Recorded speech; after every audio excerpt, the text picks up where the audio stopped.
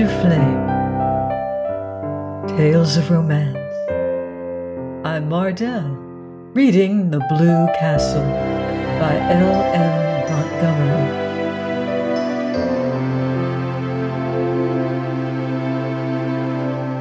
Chapter 41.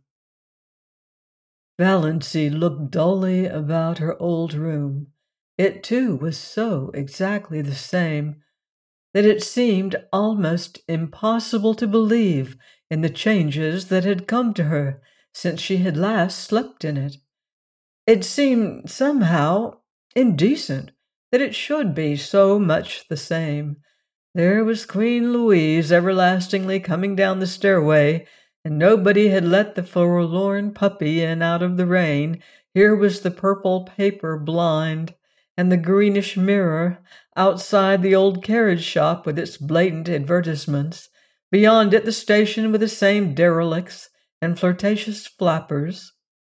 Here the old life waited for her, like some grim ogre that bided his time and licked his chops. A monstrous horror of it suddenly possessed her. When night fell and she had undressed and got into bed, the merciful numbness passed away, and she lay in anguish and thought of her island under the stars, the campfires, all their little household jokes and phrases and catchwords, their furry, beautiful cats, the lights agleam on the fairy islands, canoes skimming over Mistawis in the magic of morning, white birches shining among the dark spruces like beautiful women's bodies, winter snows and rose-red sunset fires, lakes drunken with moonshine, all the delights of her lost paradise.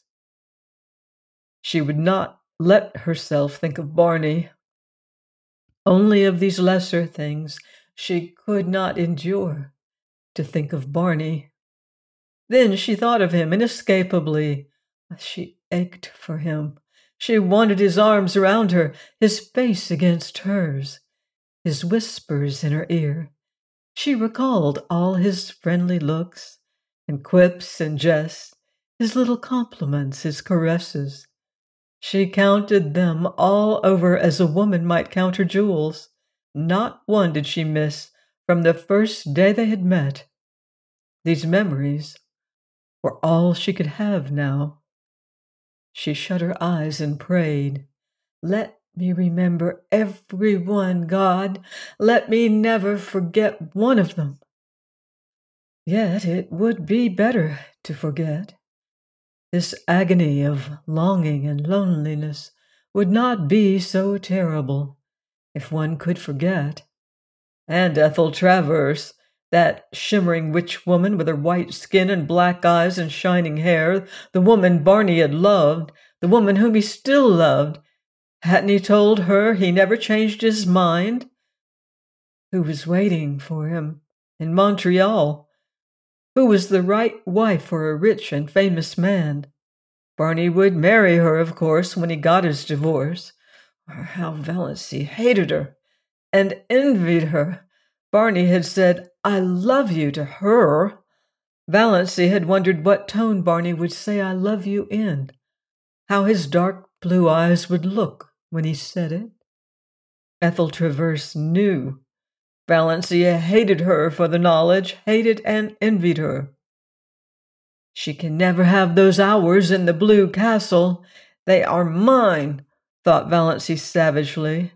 Ethel would never make strawberry jam, or dance to old Abel's fiddle, or fry bacon for Barney over a campfire. She would never come to the little Mistawis shack at all.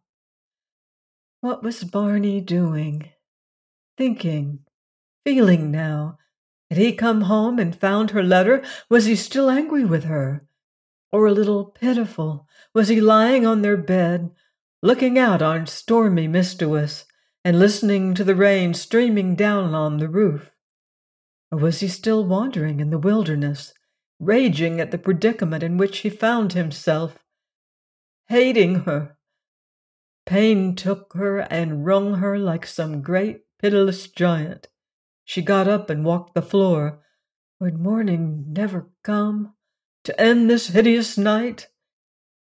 And yet, what could morning bring her? The old life. Without the old stagnation that was at least bearable.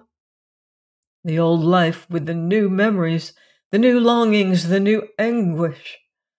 Oh, why can't I die? Moaned Valancy.